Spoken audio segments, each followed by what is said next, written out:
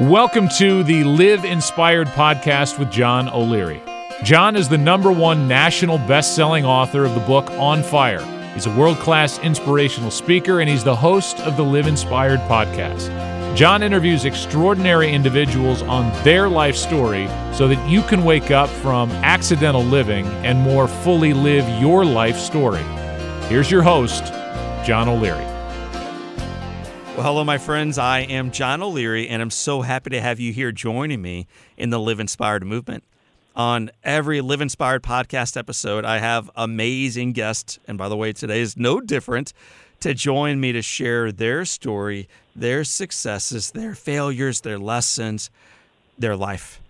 More than them talking about them, though, they're going to share real ideas that you can put into place in your own relationships, your own journey, your own work, your own life. It's going to be awesome. Before we get started today, you may want to check out the entire Live Inspired portfolio at johnolearyinspires.com. It's johnolearyinspires.com. There's links to our social media, links to video, previous podcasts, our work as an author, speaker, our work in life. It's a cool spot to check out, learn more, and continue the journey. So johnolearyinspires.com. Back to the business at hand. Today's episode, I get to introduce you, and I'm excited about it, to a friend. His name is Joel Boggess. He is an author. He's a speaker. He's a #1 best-selling author of the book Finding Your Voice. And the reason I originally met Joel is that I was on his podcast. He's a great podcast host. And today he gets to be our guest. You're going to love him. You're going to love his heart. You're going to love his ideas. You're going to love his mission and message. So buckle up. Get ready for the ride. Let the music start playing as I get to introduce you to my friend, our guest. Joel Boggess, welcome to Live Inspired with John O'Leary. You know, John, I have listened to podcast after podcast since you started this show. And, you know, to be a guest now and to be on this end, it is, it's a once-in-a-lifetime opportunity. And I mean that. This is my favorite show. And every time an episode comes out, I love to listen to it. And just the opportunity to be on, it's huge for me. Thanks for having me. Well, man, we agreed that you would say that and you would be paid $100 afterwards for reading that line I sent your way. So perfectly read.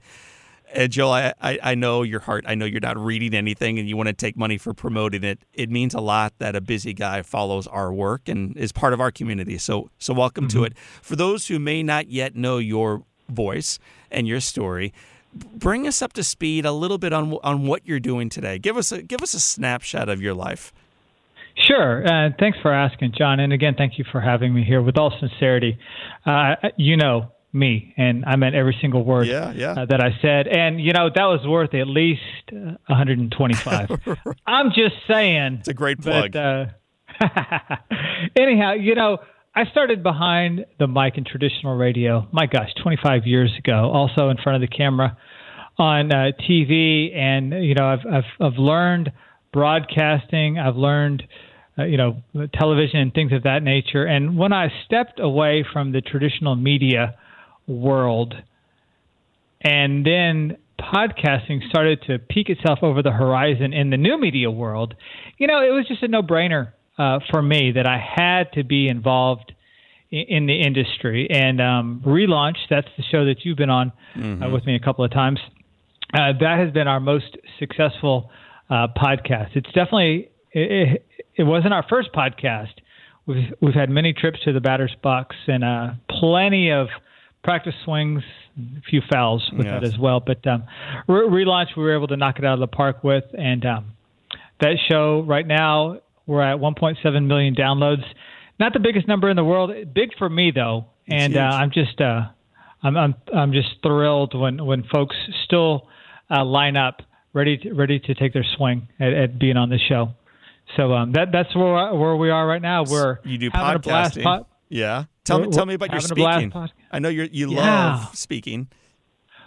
Well, you know, and I tracked you down, John, because I have been so moved by your speaking and just by the transparency of your story back when you were 9. And frankly, I think I know your content better than you do at this point, but you are the guy that helps me believe that my story was valuable and needed to be shared and to inspire people. And that time that you took just to talk to me, away from the spotlights, away from the stage, just as two friends, meant so much to me, and it inspired me to move forward and to just focus exclusively on building out the speaking business. And that's what I've been doing for the past 9 to 12 months, is doing everything I can to learn the speaking business and to position myself as a person that, is ideal for opening a conference,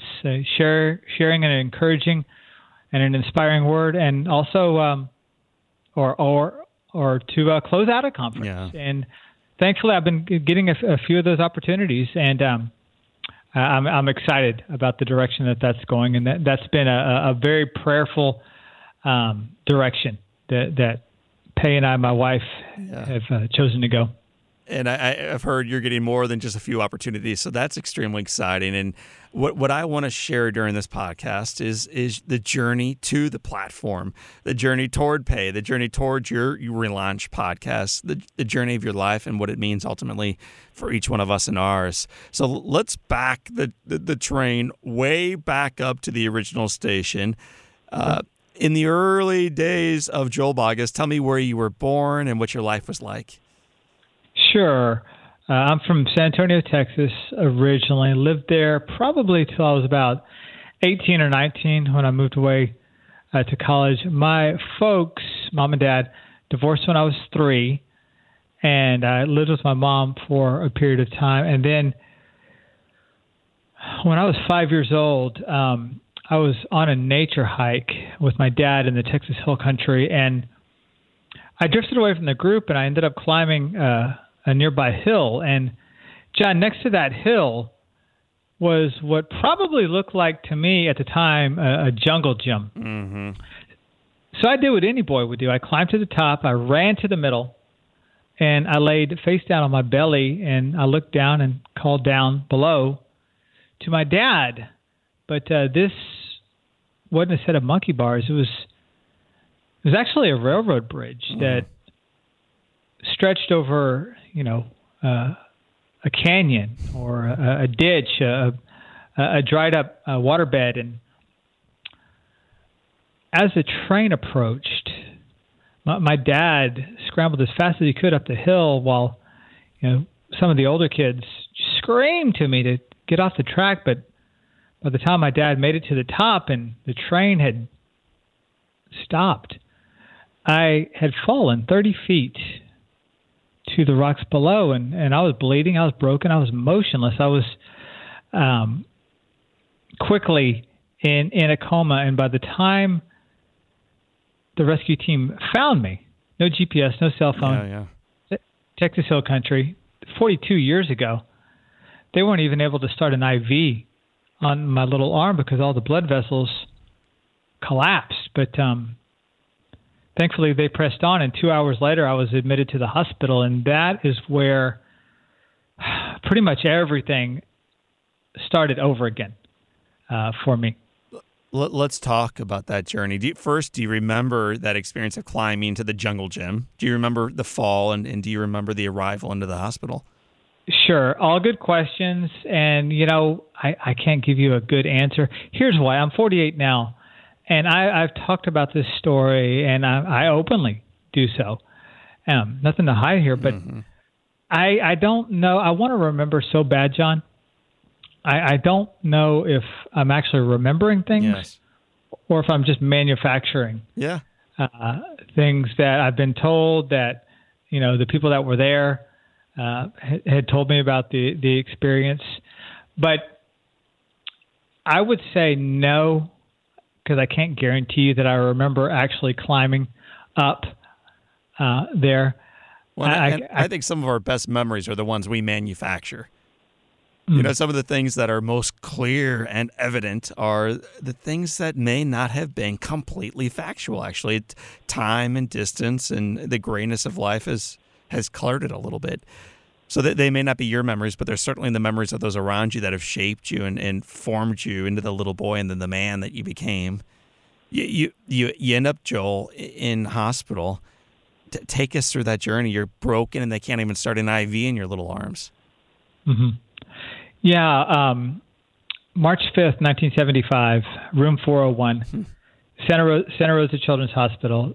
That's when I opened my eyes. A miracle happened. And it was from that day forward when I had to kind of, relearn some things, because in an instant, or so it seemed, I went from being this happy-go-lucky kid to all of a sudden a kid that was behind the eight ball, misunderstood, picked on, teased, and in serious trouble, because that injury, it resulted in a triple skull fracture, which, brought all kinds of complications and problems with it. So as I entered school, age 6, not much was right at that point. I mean, we had to go through our own grieving and growing process.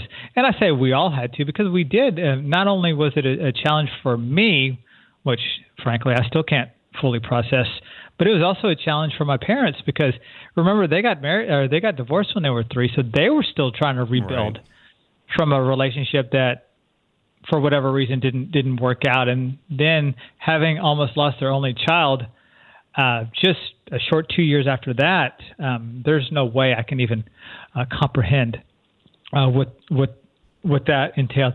I do know this: my dad had his first day at work at his new job, Southwest Research Institute, the day after my injury. I fell on Sunday. He showed up for work on Monday because he had to. Right. He was a single dad. Of course, he wanted to be joining the prayer brigade that had, thankfully happened for me at the hospital. But he had to do what he had to do, and he knew I was in the capable hands of my grandparents. And then my mother, God bless her, she was working her way through nursing school, John, because she was now, a single mom at 21. And she had to do what she had to do. And, I can get into as much detail as you want to, but I was her first patient. And she would come. I, of course, don't remember this, John, but she told me this. She would come after her classes in the middle of the night. She would stay up all night, and she would, hover over me, and she would clean out my trach. And that's an incision in your throat, if some of the listeners aren't familiar with that. But and that's how I breathed, and that was her welcoming ovation into the world of healthcare and nursing. So thank God those folks were there. How do you think your event this fall and then your recovery from it changed her life? Yeah, boy, that's a great question. And you know what? I can't speak for her, but I think she both parents bonded with me in a way that they never, they definitely didn't want, right. But they never envisioned, because I'm sure, and I was in a coma. I don't have a recollection of this, but I'm sure that they drew closer to me and to the other family members that were there, closer than they ever could without a traumatic event. And they definitely grew closer in their faith. I remember, I'm going to try to kind of put a happy story on this. I remember when I was a little kid, and my mom was divorced, and she stayed single, until I was in my 30s. And that was by design. Both my folks decided that, we're going to focus on raising this kid, during that time, which they did. And but I remember my mom taking me to an empty church, on like a Friday night, Saturday night, just to pray. I didn't know how to pray at the time. I was just doing what I saw the adults do. But I remember that, and we were the only ones there. There was no service going on, and we were there, and that's really my first recollection of being in a church, asking for prayer, for guidance, for direction. There are sketchy details before that, and then of course many afterwards. But boy, I could remember that like it was yesterday. Tell me again about returning to school. You're 6 and 7 and 8 and 9, and things are not perfect. You go from being a happy, go-lucky little fella to really struggling. I always wonder, when kids struggle, do they know they're struggling even? Did you know that things were different and more challenging for you? I don't know if I did, because I didn't know any different. I do know that there were a couple of things that happened that I absolutely despised. And one was the teasing and the taunting. I wouldn't call it bullying, because I was the bully, because I stuck up for myself. And I lost total hearing in my right ear. I lost unbelievable balance and coordination. So I stuck up for myself. I pushed back. So I'm not going to call it bullying. I wasn't that kind of a person. So I don't want to paint that picture of a victim, but it was things that I didn't understand, and things that I didn't catch on to. Things seemed to take a lot longer for me, simple things, at school. And I wouldn't hear people. And, when you're in first grade and second grade and then on through, elementary school, that's tough. I remember people would call my name, or a teacher would call my name. I would never know where it was coming from. To this day, I don't. I was given a speech a week and a half ago, and, a lady asked a question. And just like I always do, John, and it's funny now, what did I do? I turned the wrong way. And of course, it's funny now in a speech, and I kind of know how to make fun of myself. But when you're a kid, it's not funny, right? And when you look all the way around, and all the other kids are then telling you, he's over there, but you can't tell where their voices are coming from. That's I don't know if you can relate, but that's a lot of stress producing. No doubt. Right there, when everyone else gets it, and they're even pointing to you, but either you can't hear them, you can't see them, which, sometimes that was the case for me.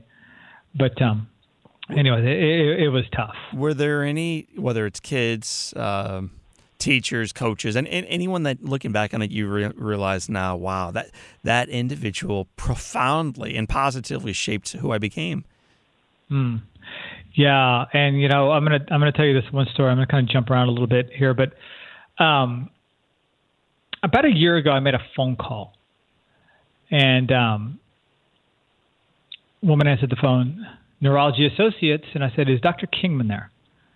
And I left a message. Dr. Kingman called me back that night, and I said, "Dr. Kingman, your dad, you don't know me, Dr. Kingman, but your dad did. And your dad is a hero. Your dad stepped in 43 years ago, and he saved my life. He didn't ask for my case, but he took it. And, in unbelievable odds, he was able to pull off a miracle." And I said, Dr. Kingman, his son is also a neurologist, brain surgeon. I said, he's a hero to me. Thank you. And the original Dr. Kingman, my hero, had passed away. But Dr. Kingman, the son now, was very grateful. I don't know if he wept like I did, but it meant a lot to get that phone call. Were there other people? Of course. Yeah. Were there coaches, teachers, and neighbors? Of course. But when you asked me that question, just right there, Kingman was the first person that came to mind.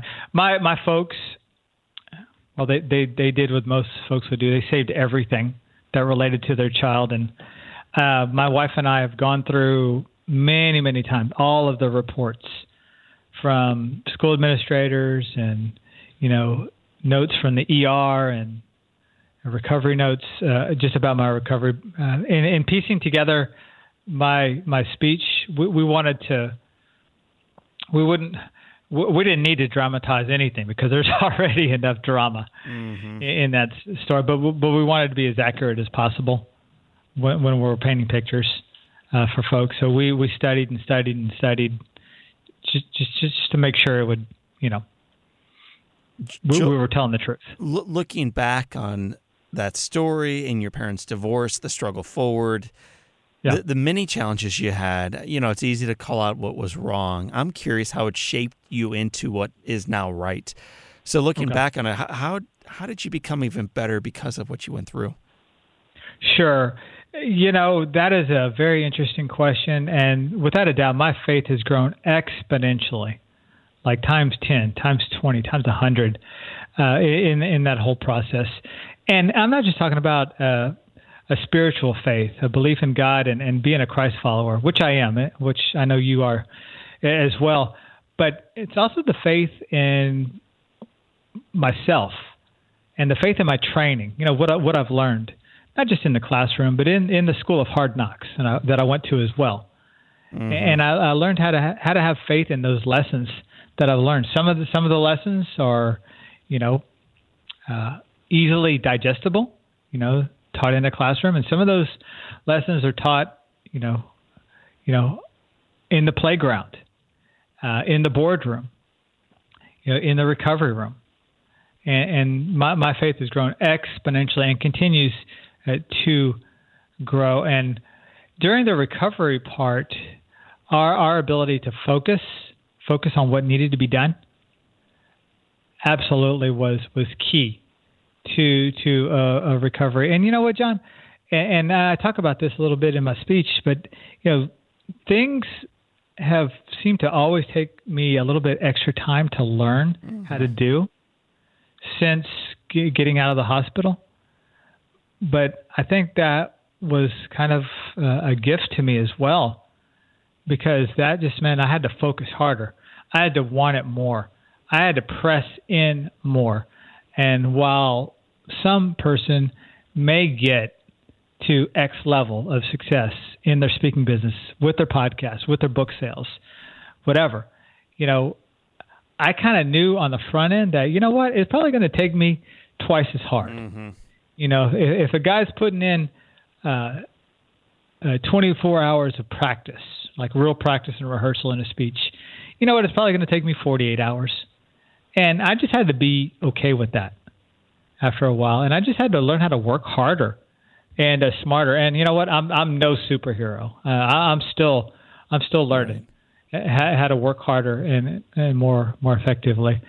Not a superhero. And the people that worked on me and that held my hand and prayed for me, they weren't superheroes either, but they were just doing what needed to be done, and they were just focusing on what was most important at the time. And you know what? That's what Dr. Kingman did. Mm-hmm. It was a flurry of activity that day and the whole 4 weeks that I was in my coma. But he focused on what mattered most and which part of his efforts counted the most at that moment. Joel, and, when you speak, and I think you do an incredible job when you write, when you interview others in your podcast, when you do the work that you do in your life. What are a few of the takeaways that you hope your audience might receive?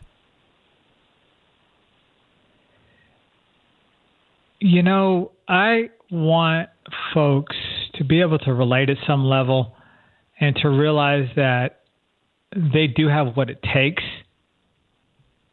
to accomplish whatever it is that they put their mind to, and that they can make a difference with where they are and with what they have right then and there. And we all have advantages and we all have disadvantages to our life. But I want people to know that, or to realize, I should say, that they have what it takes. And they might have to do things a little bit different than the traditional way. And there was absolutely nothing traditional about my recovery and my growth and development. The doctor's reports said about me, and way back when, they said, don't expect Joel to live a normal life. And you know what, John, from one friend to another, there's nothing normal at this point. I know you well enough to know that to be true. Although I think that diagnosis is one that every healthy baby can be sent home with from the maternity ward. That don't expect this child to live a normal life, and I think none of us should aim for normalcy. It should be extraordinary, right, and not easy. So, right. Go ahead. I was just going to say, on one of the last times that I spoke, one of the evaluation forms came back to me, and a lady had talked about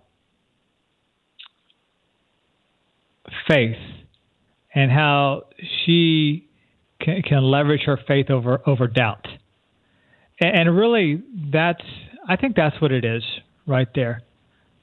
Growing your faith over doubt. And the people that were with me, they had an inch more faith than they had doubt. And that is what I hope, that people leave my seminars and my talks with a little bit more faith than they have doubt, because that extra inch of faith will keep you in the fight. And it kept my heroes in the fight. So and me too. So that's what I want folks to leave with: more faith, a little bit less doubt. Any ideas on how we can practice that? So it's one thing to hear it and to want it. It's entirely different, and in full candor, even more difficult to actually step into that. How do you shift from fear to faith? How do you live not surrounded and buried in doubt, but encouraged and inspired through possibility? Sure, that's an awesome question. And from a practical point of view, you got to take action. And taking action that cures everything. That's the antidote. Action is its own reward. And while there still might be fear, and you know what, there is for me, getting in front of a crowd, there's still nervousness. Mm-hmm. There's still butterflies. There will always be butterflies, and I'm okay with that. But if you take action anyways, then you can grow in your faith. See, faith doesn't grow in a vacuum. At least it doesn't for me, or hasn't for me. It requires some action on my part. And that's sometimes the action would be hitting my knees and praying. Still action. And sometimes it would mean that I had to pick up the phone. I had to call somebody that I was putting off calling, or that I had to ask somebody for the sale, or I had to ask someone to put me on their calendar as the speaker. And it all required action. Sometimes it was action that happened in a quiet room, like a prayer closet. Mm-hmm. Sometimes it was action that everybody saw. But either way, action cures everything. I know after in my opinion, anyways. No, I think move, man. When you have completed seminars or podcast authorship, whatever it may be, and you have an interaction with one of your colleagues, one of your readers or audience members afterwards, have you ever had a conversation where you were almost overwhelmed with what someone else received? Yeah. As a matter of fact, I told a story, and I don't know, it was a few months ago, whatever. But I was speaking at a conference in Austin, Texas, and this was, I was speaking at this conference, and it was a perfect opportunity. I was the opening speaker for this business festival. It was a multi-day event, and I got about 3 minutes into the speech, and I went absolutely blank. I forgot my speech. And I looked at the event planner, I smiled, and I said, it's not there. And then I looked at the audience, and I said, ladies and gentlemen, thank you for coming to the Small Business Festival. I can't do this. And then I just graciously stepped off the stage and sat at the back of the room. But the event planner came up to me as speaker number 2 started, and he said, Joel, do you know this content? And I said, absolutely. And he said, do you believe in this content? And I said, absolutely. And he said, get up on stage and nail this speech. And, make a long story short, I went from being the opening speaker to now the closer. I got back on stage, now as speaker number 5. And before I even opened my mouth, the applause started. And I nailed that speech. And I didn't tell you that story, really to tell you that story, but what someone recently received from me telling that story was that everyone is cheering them on. And those people started clapping for me before I said even a word, because they saw that, my gosh, this guy's back up on the stage. Talk about never giving up, to the same audience within an hour and a half. Yeah. And I'm curious, how did it flow, man? Once their ovation died down and now it's time for you to somehow lift up that microphone and begin speaking, how was it for you the second time through? You know what, John? Thank you for asking, John. It was phenomenal, and here's why: because there were no stakes. I clearly identified that in my own contemplation. There were no stakes. The stakes were gone. I already blew it, and I knew I blew it in front of people, and I didn't make any excuses. I didn't, try to wing it, try to pretend that I knew what I was talking about. I think that is what earned me the grace. Actually, let me say that again. I don't think I earned the grace, but that's what got me grace. Is that I didn't throw a fit. I didn't cuss myself. I didn't throw around, tables and chairs and, like it was the end of the world kind of thing. I just said, and I told you, ladies and gentlemen, thank you for coming. I can't do this. And then I just graciously walked off, took my seat at the back of the room. And I think that's what got me the grace. And when I got back on, all but 3 people had left the room. So I still had a full house, a full room to work with. Oh, by the way, another thing that I think really helped me with that grace and pull it off is because I did what I think a lot of speakers should do, especially if they're new in their career. Right. And that is, I showed up early, and I shook hands, and I greeted people, and I thanked them for coming. So a lot of the audience members already knew me. Yes. Before I was on the stage. So they were already rooting. I bet there were handshakes on the way in and hugs on the way out. Oh, my gosh.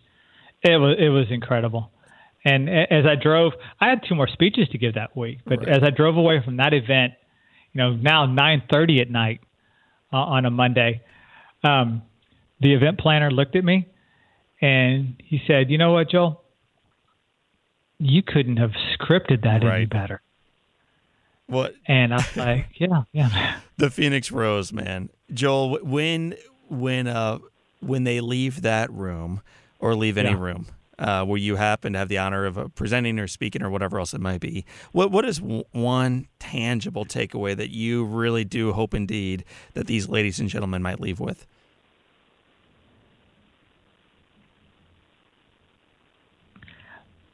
I hope that they find one action that they can commit to and will take that day. And when I talk about action, I think a lot of times people with the best of intentions kind of get wrapped up in, well, what action did he take? Or what action did she take? And then that right there can bring a lot of stress. Like what if it's a scary action? What if it's something that is just not yet something that you can do? Like, for instance, let's say you wanted to write a book. Well, an action that people might take is that, well, they might just start writing, immediately, kind of a freestyle thing. But you know what? For other folks, that might be a little bit too scary, might be a little bit too intimidating. So maybe for other folks, they might just write a table of contents. Or if that's too scary, maybe they can, buy a book on how to write a book. And what I'm trying to say is there's no one right action to take regarding your goal. The action that your next action is only the one that you're willing to take. Right on. And you're right. And that's what I hope I told that story okay, because that's what I really want people to walk away with is, you know what, I can do this. I can be okay with not taking this leap that someone else might be taking, but to take this baby step that I'm willing to take. Oh man, your baby steps have turned into a slow walk, a gentle jog, and now a full sprint. And it's really touching lives, not only all around the U.S., but I know I hope so. beyond that. We'll count on it, man. As you know, because you're part of our community, we end every podcast with 7 questions. We call them the Live Inspired 7, Joel. We have now made it to the point in our broadcast where we not only ask you these questions, but where you get to share your answers and your heart to them with our followers. So I'm excited to take you through these 7. I am too, but John, I gotta tell you, I'm a fan. I listen to pretty much every episode out there. The one with the Quran, yes, was phenomenal. I just finished listening to that one for the second time yesterday. I had to go back and listen to some bits and pieces, again, and that one was phenomenal as well. Anyhow, I feel like I'm cheating a little bit with these 7 questions because I kind of know what's coming. Maybe I'll ask but, 7 completely let's different questions. What's your favorite color? Let's do the red, without a doubt. So even though you've cheated a little bit, and we're grateful you have, I appreciate you being a listener and part of our community. We want to hear your heart. So Joel Boggess, what is the best book you have ever read? Okay, very good. My knee-jerk and first sincere answer is the Bible, because that is just so rich in content. And I just started this morning reading the book of Proverbs again, and I highly recommend that because there's no end to the wisdom there. But aside from that, can I talk about a secular book? Is that okay? Yeah, of course. Okay, fantastic. Best book, The Power of Positive Thinking, Norman Vincent Peale. And can I tell you why that's the best book for me? I don't think it's the best book because that's the book that I got the most out of, but that's the book that my mom gave me when I was struggling, before speaking, before podcasting, before marriage, before many things. And you know what? My mom gave me her copy. And that book, oh my gosh, I'm starting to cry again.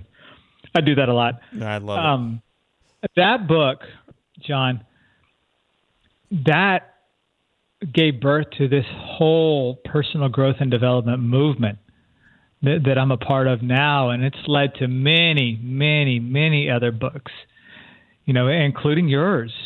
As I, continue to be committed to becoming the best version of myself that I can be. So, Power of Positive Thinking, hands down, because that started, what you see now. Yeah. Well, and how cool that it has your mother's name on the inner flap, and that you are living forward in that legacy. The ripple effect is going outward. So, Joel, tomorrow, you discover that your wealthy uncle has shockingly died at 103 years of age, leaving you... that is a shocker. That is a shocker. No one saw that coming. Neither the wealth nor the age, leaving you with millions. What would you do with that newfound wealth? Yeah, again, I'm cheating here, but after everyone is taken care of, wife, parents, in-laws, I would do something very significant with the money, with the dog rescue organizations, and that has been a big piece of it. We've always had a dog, always, and when Pei and I got married 16 years ago, we got 2 golden retrievers and have raised them since puppies. We went through the therapy dog process with them. We have one still with us. We lost Jake to cancer about a year ago, but we still have Bubba. And it was so lonely at our house with just one guy that we took in a golden rescue, and that changed our hearts completely and totally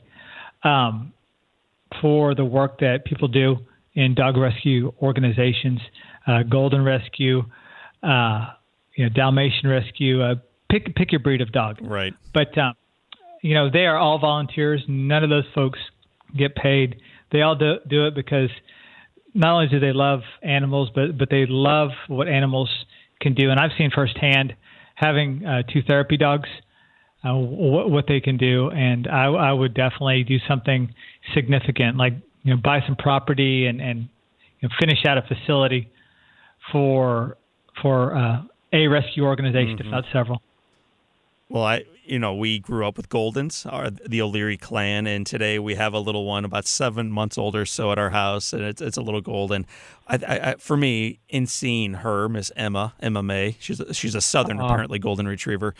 Emma May reminds us of what we know to be true within ourselves. Like the best of ourselves you can see frequently in the eyes, and the unconditional love of a little animal. And I think it's cool that you have that same heart. If you, Brother Joel, could sit on a bench overlooking a beach and have a long conversation with anyone, living or dead, who would it be? Sure. And I've cheated on that one as well. I would have a conversation. I would have one grandfather sitting on each side of me. Both my grandfathers have passed, and I didn't get as much information from them as I needed to. My dad's dad, Papa is what we called him. He was an entrepreneur since birth. He had run filling stations, which we call them gas stations now, but he was out there running filling stations. He was wildcatting in the oil fields. He was driving a truck. He was working the farm that I grew up on for a little bit of my childhood. And he was a true entrepreneur. But you know what? I let that opportunity go. And then I didn't really get the wisdom that I could have, and which I did. And my mom's dad was a successful businessman in his own right, but I was too young, and I didn't appreciate what he had to offer and what he knew in raising his family. So unfortunately, I didn't get to talk to them like I wish a grown man to a grown man as I could. So without a doubt, 2 grandfathers, one on each side. That's awesome. What is the best advice either they or anyone else ever provided you? Okay, fantastic. Joe Calloway, another speaking mentor to me, gave me this information about 4 or 5 years ago. He said, Joel, don't be cute, be clear. And he was speaking about asking people for help. When I launched the Finding Your Voice book, and it was 2012, 2013. I needed a lot of help because I didn't know anybody. I didn't know any O'Learys. I didn't know any Callaways and Darren Hardys and Jack Canfields. I didn't know those folks. So if I wanted my book to be a success, I'm going to need a lot of help from a lot of people. And thankfully, I got that. But when I asked Joe, how tactfully do you ask people to, help you out? Maybe email their list or put it on social media or do something like that. Your book. Mm-hmm. And Joe said, you ask them. Don't be cute, Joel. Be clear. Be 100% clear. People will help you if they're very, very certain on what you want them to do. Not just, if you can help, do what you can, or if you think about it, but be clear. And like an echo, it still rings in my head. That's Don't awesome. Be cute, be clear. What would you tell your 20-year-old self? Put the beer down.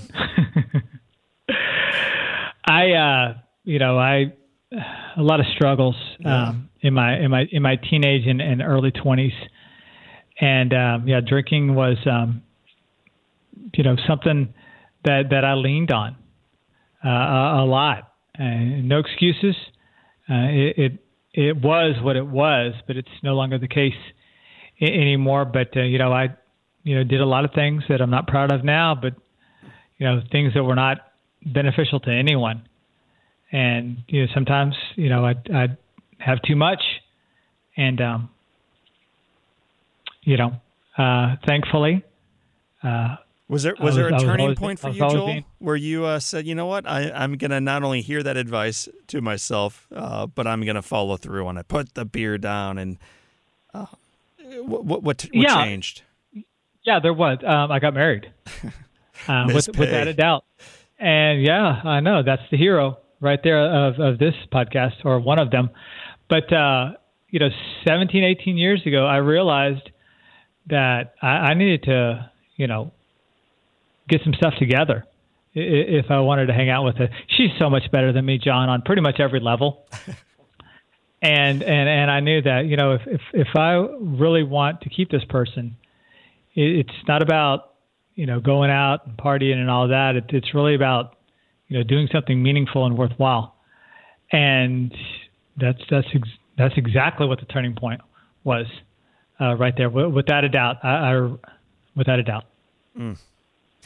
It has been said, my friend, that all great people can have their lives summed up in one sentence.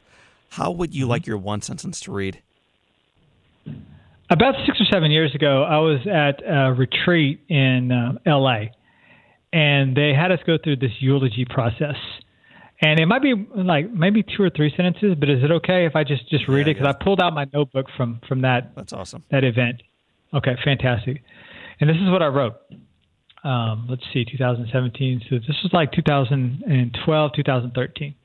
And I wrote, Joel Boggess was a guy who just wouldn't give up. He wouldn't give up on his clients, on his family, on his aspirations, or his dreams. And because he absolutely refused to give in to the doubts, to the pressure, to the substances, to the failures, even to the successes, we're now able to celebrate a life well lived. Reading that and the energy you have in sharing it, tell me what that means to you now. It means... Even the final 3 words, a life well lived. What does that mean to you? To keep moving forward. To do the best that you can based on what you have now. And when you learn and when you know better, you'll do better. And it may take a little bit longer than you think it will, which is always the case. But you know what? It's worth it. And John, as we move forward in our families, in our businesses, and in our lives, making a difference is worth it. And you, my friend, reminded me of that. That one day, that one morning, when you and I were having coffee in San Antonio, you reminded me of that, and you helped me to believe that. And I thank you. And I thank you for this privilege, because it is, to me, John, a privilege to be on your show. Well, brother, it has been a privilege to have you on our show. And Joel Boggess, you make a difference. My friends, that was Joel Boggess. This is John O'Leary, and today is your day. Make a difference, as Joel said, and live inspired. Well, my friends, that was the indestructible Joel Boggess. He's been through it all twice. He shared a little bit of that story, and he's got a whole lot more to it. He's a worthy guy to follow, a worthy guy to learn more about, and I'm lucky enough to call him a friend. If you enjoyed this episode and you want to learn more about Joel, or you want to learn more about all of our episodes, what I encourage you to do is to go to JohnO'LearyInspires.com. That's our primary website, but from there you can venture off to learn more about our podcast, the entire archive. You can follow us through social media, learn about the book On Fire, the lives it's changing, what it might do in your own journey. Learn about my speaking. You can learn about our in-studio community. It's awesome, worth checking out. So check it all out at JohnO'LearyInspires.com. If you enjoyed this episode as much as I always enjoy bringing it to you, consider telling your friends. Let them know about the Live Inspired podcast. Let them know about this community that believes that in spite of some challenges, the best days remain in front of us. We have far surpassed now more than 500,000 downloads for this podcast. We're grateful you're part of that community, and we think we're just scratching the surface. Looking forward to digging even deeper with you, and appreciate your help in expanding our broadcast and touching more lives. So tell your friends, those you work with and worship with and hang out with, that there's this podcast. It's called the Live Inspired Podcast, and it's elevating lives. Thanks for helping us share it. If you want to touch even more lives, my friends, don't just hear the information on these shows. Take action on it. This is an opportunity for you to slow down, pause, reflect, recalibrate, and then boldly step back into your life. So I hope you heard one idea that you can take action on today. Your life is worthy. So looking forward to you stepping more boldly and actively and intentionally into it. Well, I love it. I love being here with you, and I'm grateful for your time. So for this time, and until next time, this is John O'Leary, and today is your day. Live inspired.